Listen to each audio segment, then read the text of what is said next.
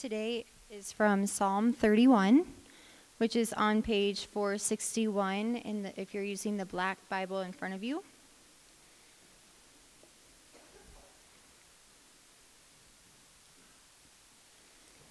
In you, O Lord, do I take refuge. Let me never be put to shame. In your righteousness, deliver me. Incline your ear to me. Rescue me speedily. Be a rock of refuge for me, a strong fortress to save me. For you are my rock and my fortress, and for your name's sake you lead me and guide me. You take me out of the net they have hidden for me, for you are my refuge. Into your hand I commit my spirit. You have redeemed me, O Lord, faithful God. I hate those who pay regard to worthless idols, but I trust in the Lord. I will rejoice and be glad in your steadfast love, because you have seen my affliction. You have known the distress of my soul, and you have not delivered me into the hand of the enemy. You have set my feet in a broad place. Be gracious to me, O Lord, for I am in distress. My eye is wasted from grief, my soul and my body also. For my life is spent with sorrow, and my years with sighing. My strength fails because of my iniquity, and my bones waste away.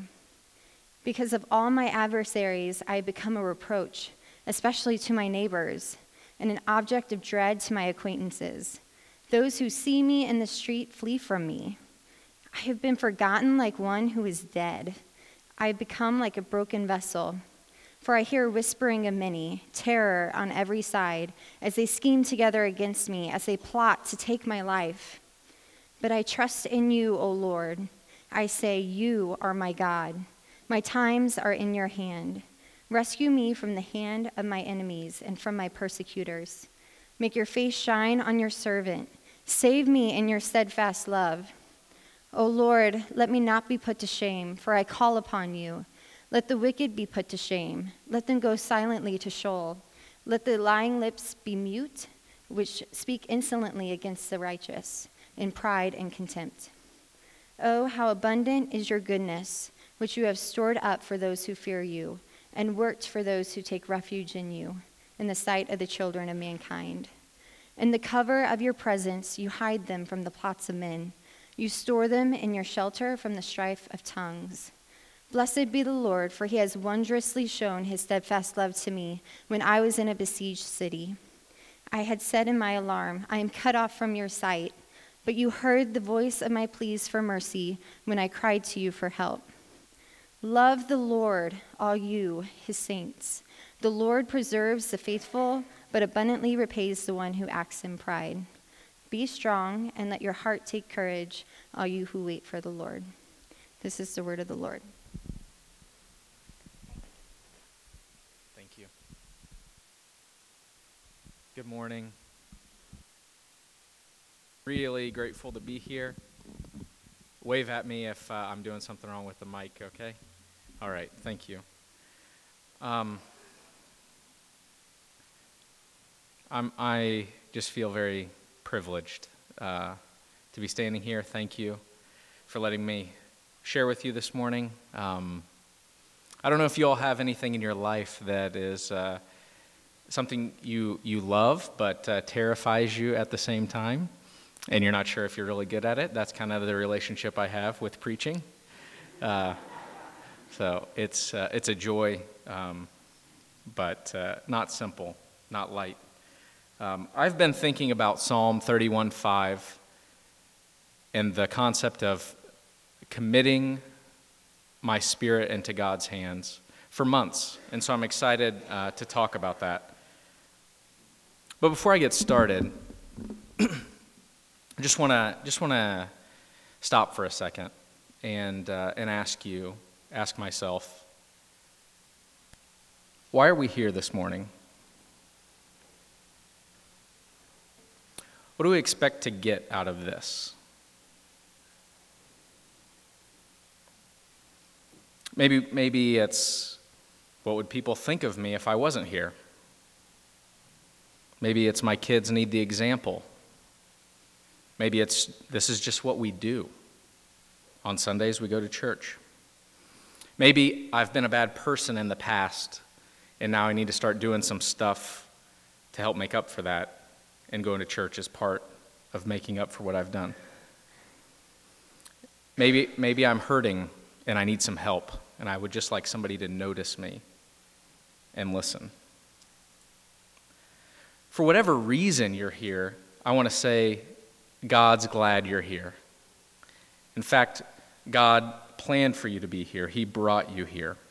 And I want to say personally that I need to be here. This community, hearing you guys sing the gospel, being together, being reminded of the old story of Jesus, to take the Lord's Supper together, to worship our Lord together, I need to be here. But I also feel some of the danger of standing up here and potentially giving the impression that I know what I'm talking about. Giving the idea that maybe I've mastered this stuff that I'm going to teach. And for anybody who preaches, the motives are all mixed up. There's this genuine desire to help, to serve people, but there's also this dark wish for some pats on the back and some compliments. There's a good desire to connect and to serve, and a twisted motivation for any speaker that they could impress people or be admired. Reminds me of the Avett Brothers song, Weight of Lies, and in the stanza where they say, I once heard the worst thing a man can do is draw a hungry crowd, tell everyone his name in pride and confidence, but leaving out his doubts. I'm not sure I bought those words when I was young. I knew most everything. Those words have never meant so much to anyone as they mean now to me. So, it's with some fear and trembling that I'm here, but excitement. When I was 10 years old, 10 or 11, I went to a place called Camp Enloe. Camp Enloe was the local Baptist Association's camp where I grew up. And so every summer, all the Baptist kids from my area would go to Camp Enloe. And it's exactly what you would expect a Southern Baptist church camp to be like. These long, old cabins, rows of squeaky bunk beds and musty, smelly bathrooms, the hum of a box fan in the window, trying to get some of the humidity out, the overcrowded pool, the wood-paneled cafeteria that was so loud you couldn't even hear yourself think while you were eating, the nurse's cabin over on the edge of the woods where you had to go on the first day and get checked for lice, and the place where inevitably somebody would go with a head injury or a sprained ankle from an overzealous recreation time.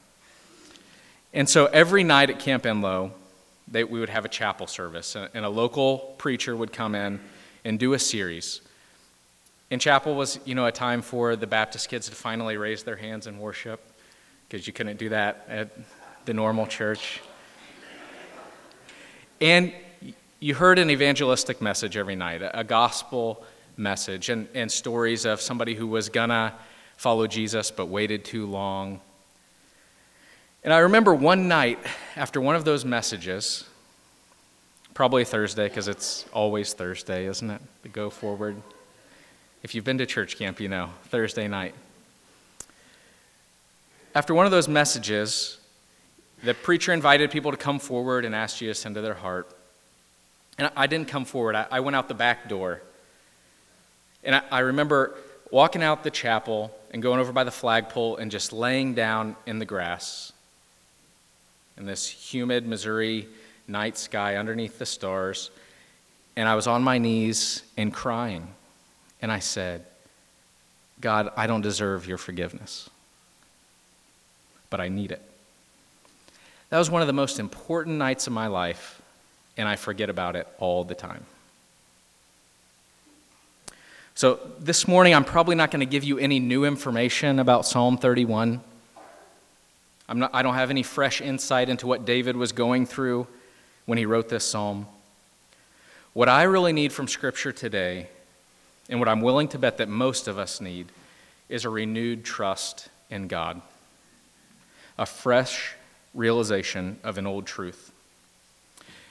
And as I get started, I'll just say this sermon is different for us as a church.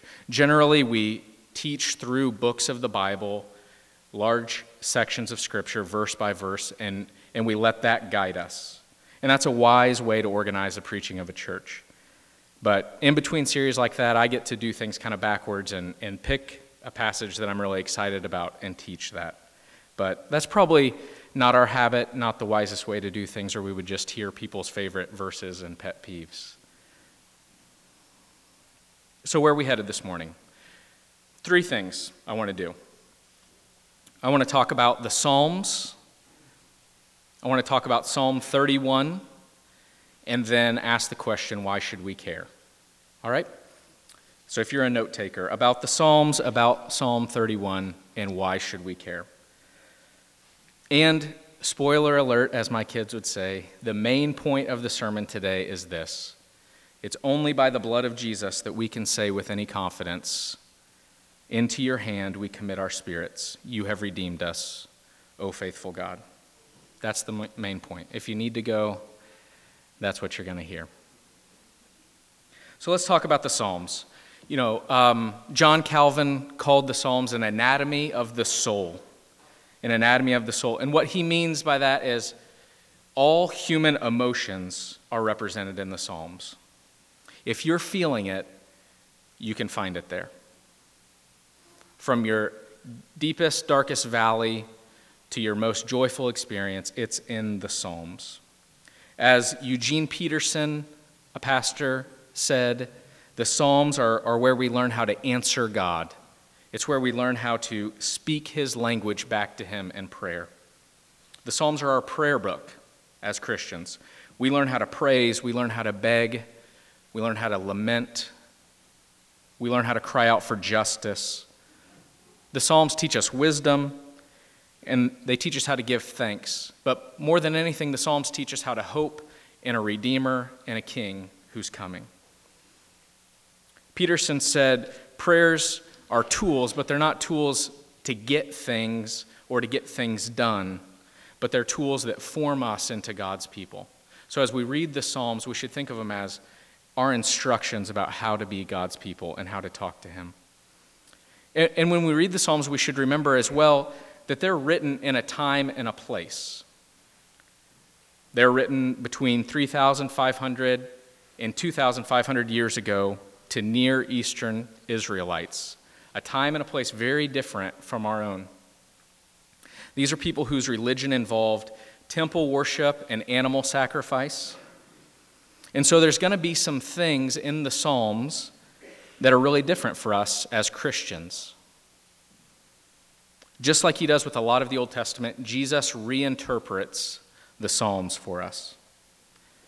Like Josh mentioned in the fall when he preached Psalm 22. Psalm 22 was written by an author, and it was real in its moment, but Jesus made it even more real in his death. Jesus fulfilled Psalm 22. And another thing Jesus does for us as we read the Psalms is he reinterprets our concept of anger. We serve a God who taught us not to curse our enemies, but to love them and to pray for them. The Psalms are a challenge for us as Christians. In the Psalms, we find people who knew far less about God than we do. They didn't have Jesus or the New Testament, but they loved him a great deal more. There was a God-centeredness to their life and a depth to their emotions that challenges us to take what we know intellectually and be moved with deeper affection in our inmost being toward God. So, about Psalm 31 specifically, David is in trouble. If you were listening as Ashley read, you could say he was in trouble, to say the least. He cries out, "Rescue me. Don't let me be put to shame. God, you have seen my affliction, the distress of my soul. I'm in distress, my eyes, my body, my soul, my strength, my bones. They're all wasting away, he says. Nobody even wants to look at me. When they see me walking down the sidewalk, they run the other direction. I'm forgotten. I'm like a broken bowl. I'm trash, David says. And worse than that, they're gossiping about me. They're spreading lies. They're scheming about how they want to murder me. I'm crying out to you, God, save me. Whatever your grief, your fear, your stress, your anxiety, there's room for you in Psalm 31. You're welcome. David is so flawed. Not just a morally flawed sinner. We know that. We know that he's a coward, an adulterer or rapist, a murderer. But he's also just a normal, fearful, flawed person like you and me. And in Psalm 31, he's freaking out. He's losing it. And personally, as a fellow flawed, weak person, somehow this is encouraging to me to read his words. You know, as Christians, life holds a deeper sorrow and a deeper joy for us. I think it was Tim Keller who said, following Jesus isn't the end of your problems, it's usually the beginning of your problems. At least historically, that's how it's been for Christians. I don't mean that life necessarily gets worse objectively when you follow Jesus sometimes, but if nothing else, your eyes are opened to the truth about the world, and your heart starts to feel things when God changes you. You have a brokenness over your sin and the sin around you. You have a grief about this fallen world, but there's also a deeper joy too. There's hope. There's serious hope for the Christian. Have any of you ever been in an accountability group with a 70-year-old? You don't have to answer. I have, an honest one, and it was amazing. Because you know what 70-year-olds struggle with? The exact same stuff as 30-year-olds. And I remember leaving that first prayer and accountability group at this guy's house, and I was so encouraged. Somebody can relate. What I'm going through is normal. Life's not easy, but that's okay. So it's the same here in Psalm 31. #relatable, you know? What David is going through, we can connect with. And I'm not the only one who finds Psalm 31 relatable. It's used all over the Bible.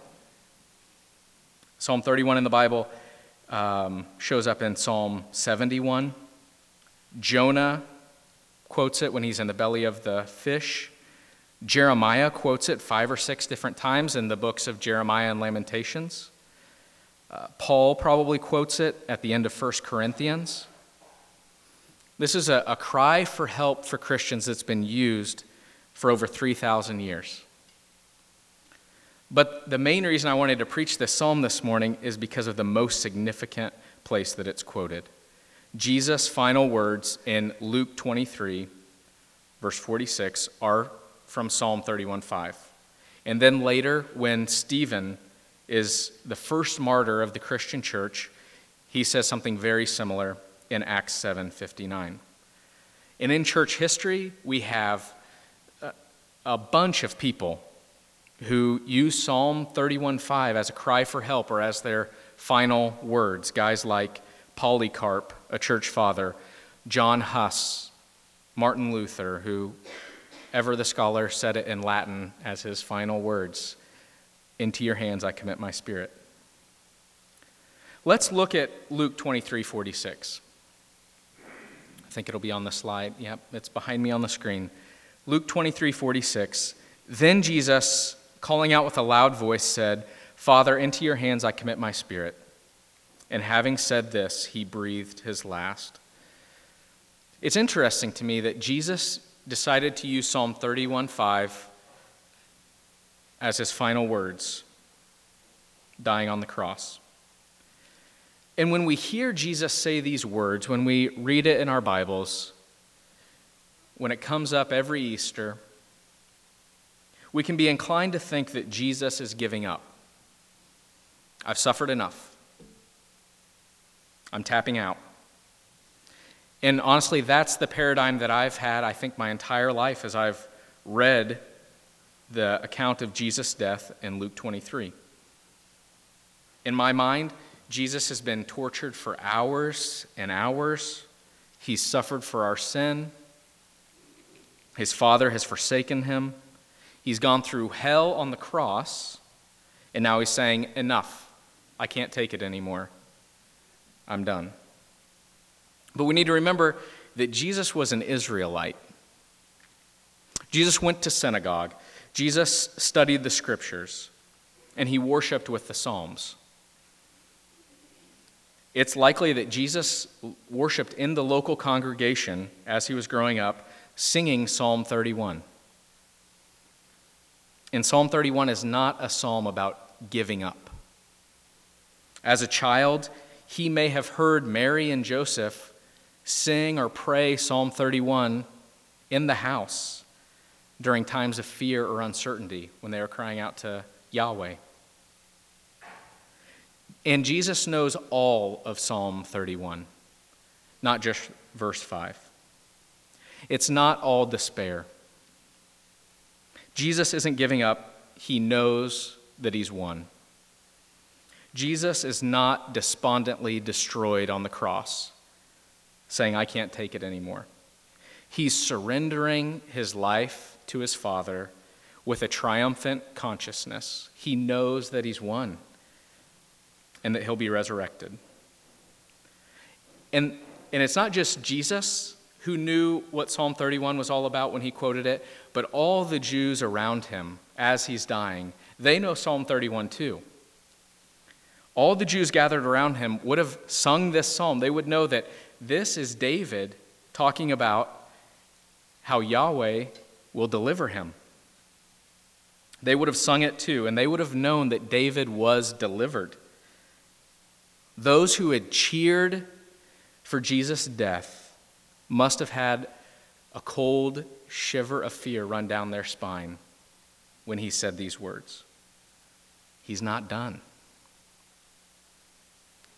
His disciples who followed him, perhaps those who are hiding in shame in the corner like Peter, or those who are scared but still faithful like John and Mary, well, I imagine that they're confused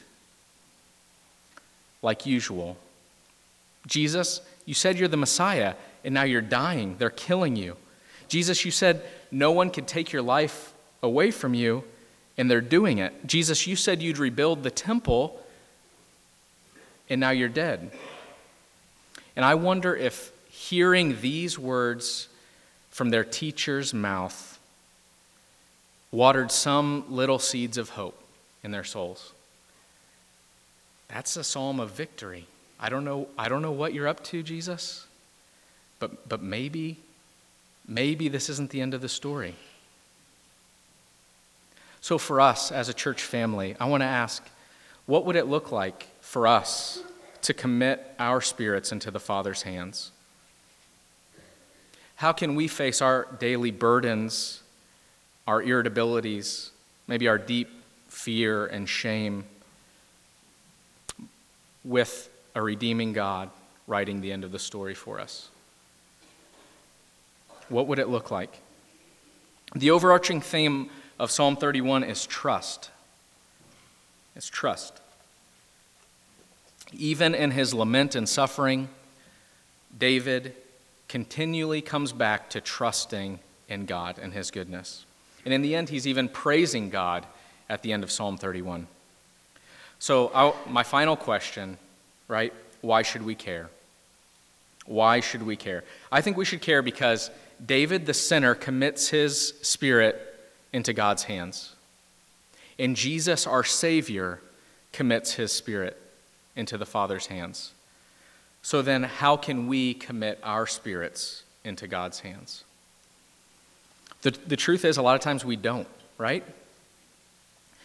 a few weeks ago in mid-December, we traveled back to Missouri for my little brother's wedding. And it's interesting how location changes us, isn't it?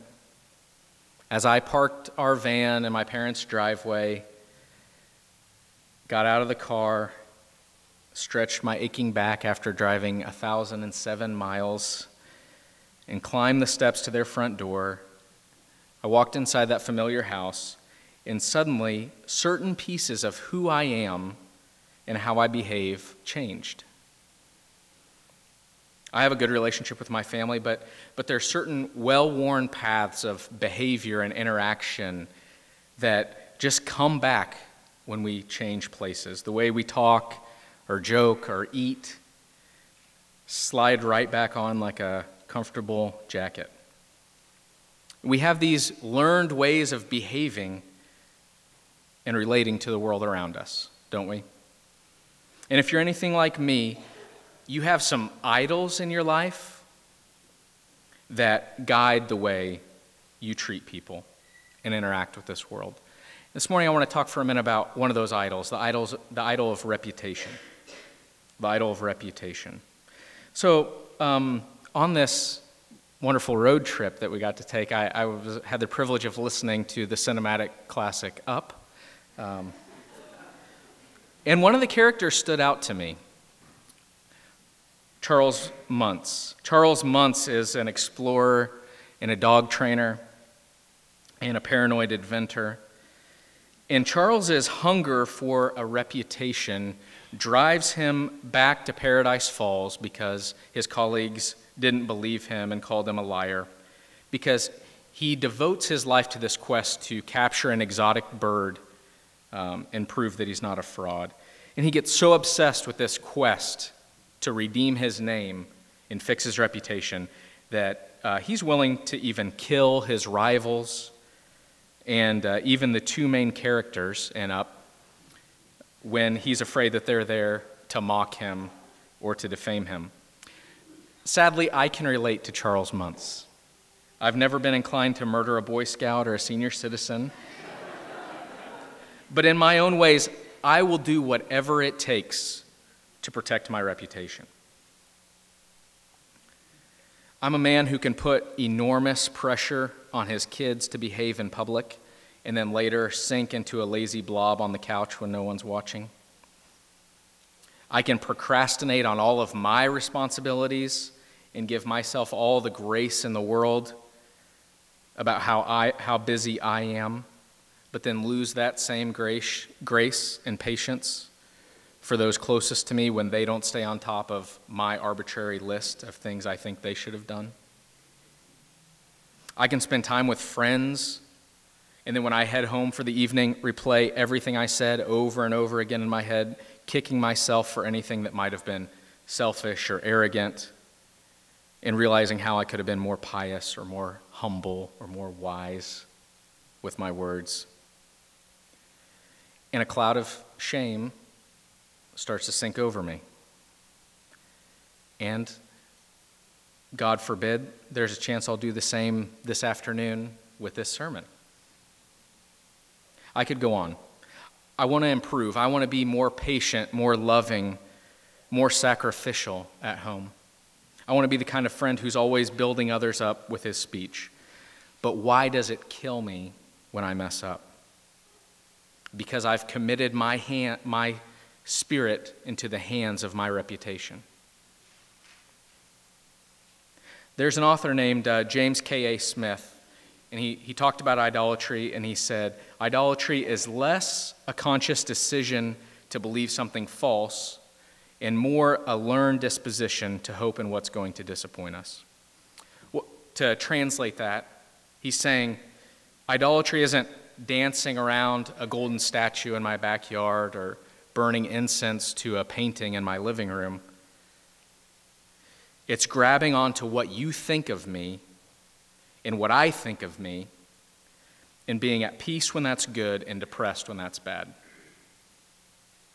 Idolatry is when people get big and God gets small. It's a disordered love. It's taking a created thing that's a gift from God and loving it too much. And I think a lot of times these idolatries are caught, not taught. Nobody sat me down and told me to be ashamed if I'm overweight and proud if I'm fit. But I can look around and see that's how the world works. I have felt the joy when I see more money than I expected on my banking statement. And I have felt the panic when we weren't going to make it to the end of the month. We practice these idolatries. They become well-worn paths of relating to the world around us. Just like how I act a certain way when I go to mom and dad's house. I act a certain way to get peace, to win, to get attention. We absorb these idolatries like the water that we swim in this world. And even as we're being renewed by the Holy Spirit, these old habits die hard. But I have good news. God loves you too much to leave you like that. Sometimes it's painful, but he will rip those opinions that people have of you away. He loves you too much to leave you alone. And aside from our personal spiritual growth as Christians, there's also enormous consequences for these kind of idolatries on our mission as a church. We're terrible at telling other people about Jesus when we're not committing our spirits into his hands. St. Augustine said that idolatry is like falling in love with the boat rather than the destination. He said, every human heart is made for another shore, a country called the God of love. And God gives us creation, like a boat, like a road, to get us there. He gives us all these gifts to get us there. And our destination is a life of love forever with God. But we get in the boat and there's all these things that we start to notice. Man, nice pool. There's a buffet on here, comfy bed. There's people here, and man, I really like them, and I like that they like me. The title at our job, the way we keep our yard better than anybody else on the street, the balance in the bank account. Okay, the boat metaphor is starting to break down. I realize that. But he asked the question, do you remember why you got in the boat? Do you remember why you started the journey? It was to go to the country that God made you for. The problem is the boat isn't going to last forever, but you are. No matter how good your reputation is, people are going to forget about you.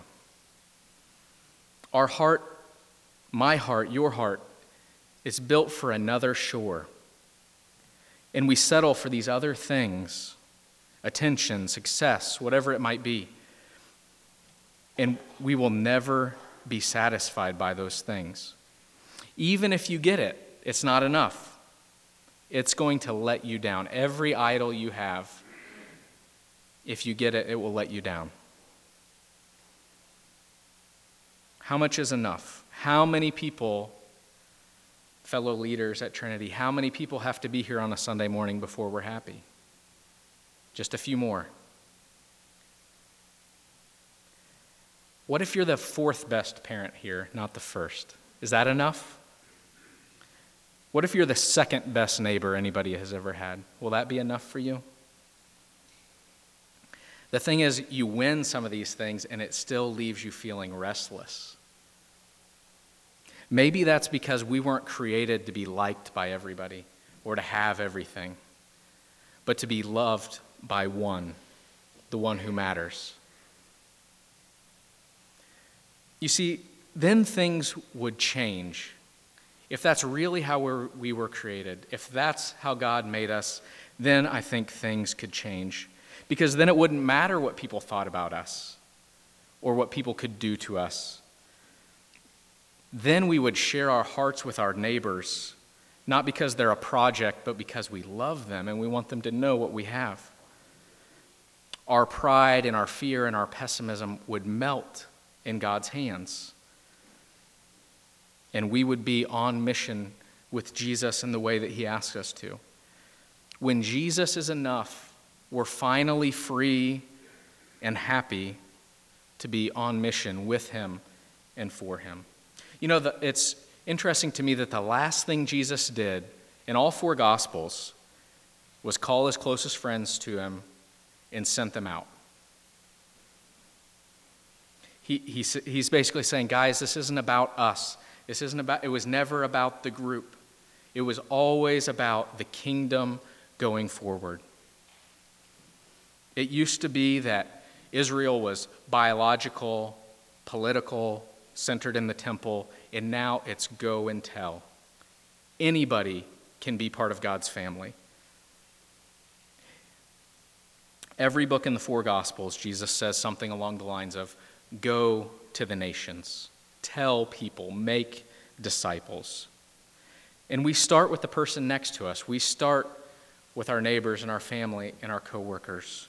But Jesus' way over and over is that we would go to the hurting, to the poor, not where it's easy and convenient, sometimes even to the ends of the earth, so that people can have the treasure that we've found.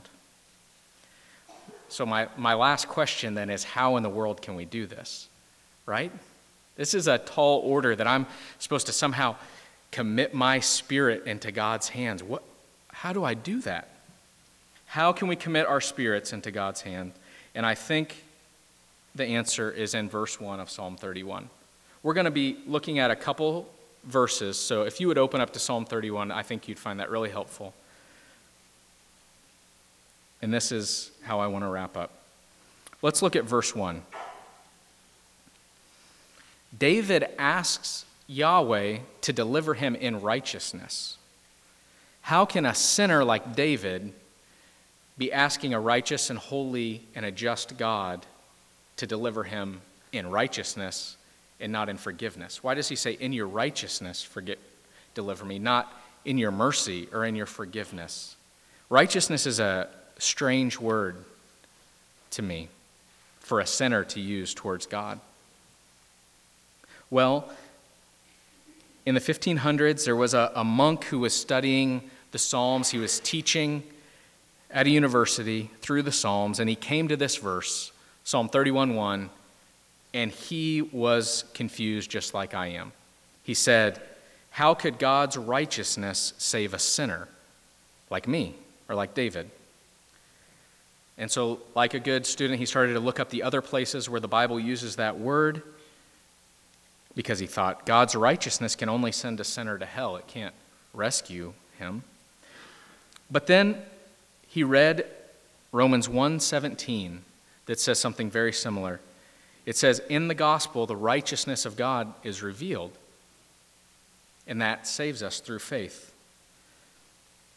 And as he pondered this, he realized that Romans tells us we who have faith are made right with God, not by our righteousness, not by a fair, holy, just righteousness, but by a righteousness that comes from somebody else, an alien righteousness, a foreign righteousness. David isn't saying, God, because you're so fair and you always punish sin, deliver me. David is saying, remember the promise that you made to your people. That's what he's saying. Remember your covenant righteousness. You promised that you would take care of your people, God. You promised. So remember that promise and deliver me. And so just like David, we need some righteousness that comes from God, not from ourselves. We need a foreigner, a guest, an invader, somebody else to give us their righteousness. God's righteousness to believers isn't the holy justice righteousness that punishes sin. It's a gracious and merciful righteousness where he justifies us. He makes us just as if we had never sinned and just as if we had always done everything we were supposed to do. By faith, by trusting in Jesus. We trust Jesus, and God makes us righteous. On our own merit, there's no way that we could ever be the righteous and faithful ones that David talks about in Psalm 31. On our own, we're the enemies in that list. We turn our eyes away from our suffering neighbors. We hate our enemies and we murder them in our hearts. We're prideful, and we wish everybody would acknowledge how great and important we are. Without Christ, we're God's enemies, and we need to be rescued. Our only hope is that someone could have been righteous and perfect in our place. So the Father sent the Son. God so loved the world, including you and me, that he sent his only Son, that whoever would believe in him would have eternal life. You can sum up Christianity like this, 4 words. Jesus in my place.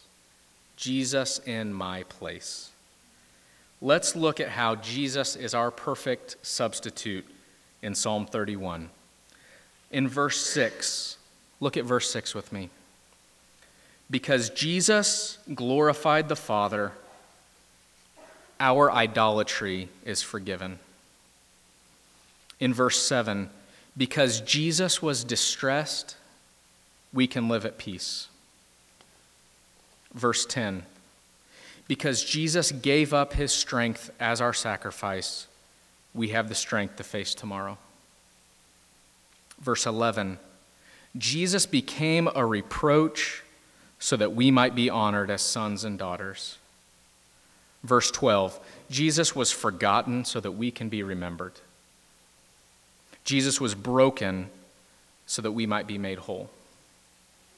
Verse 13, while Jesus' enemies schemed together to take his life, our triune God planned that he would deliver us from death. In verse 16, the Father turned his face away from his Son so that he could make his face shine on us. And in verse 17, our Lord was put to shame so that we would be free from our own shame and guilt. Instead of calling for justice and death, demanding punishment and destruction on his enemies like David did, Jesus said, I'll take God's wrath in your place. And by his Spirit, he's teaching us to take refuge in God. David said, save me, kill them. And Jesus said, kill me, save them. While David was delivered from death, Jesus delivers us through his death. God rescued David from his enemies on earth. Even though we were Jesus' enemies, he rescued us by how he lived, died, was buried, and rose again in our place. Only by Jesus' blood can we say with any confidence, into your hand we commit our spirits. You have redeemed us, O faithful God. Amen.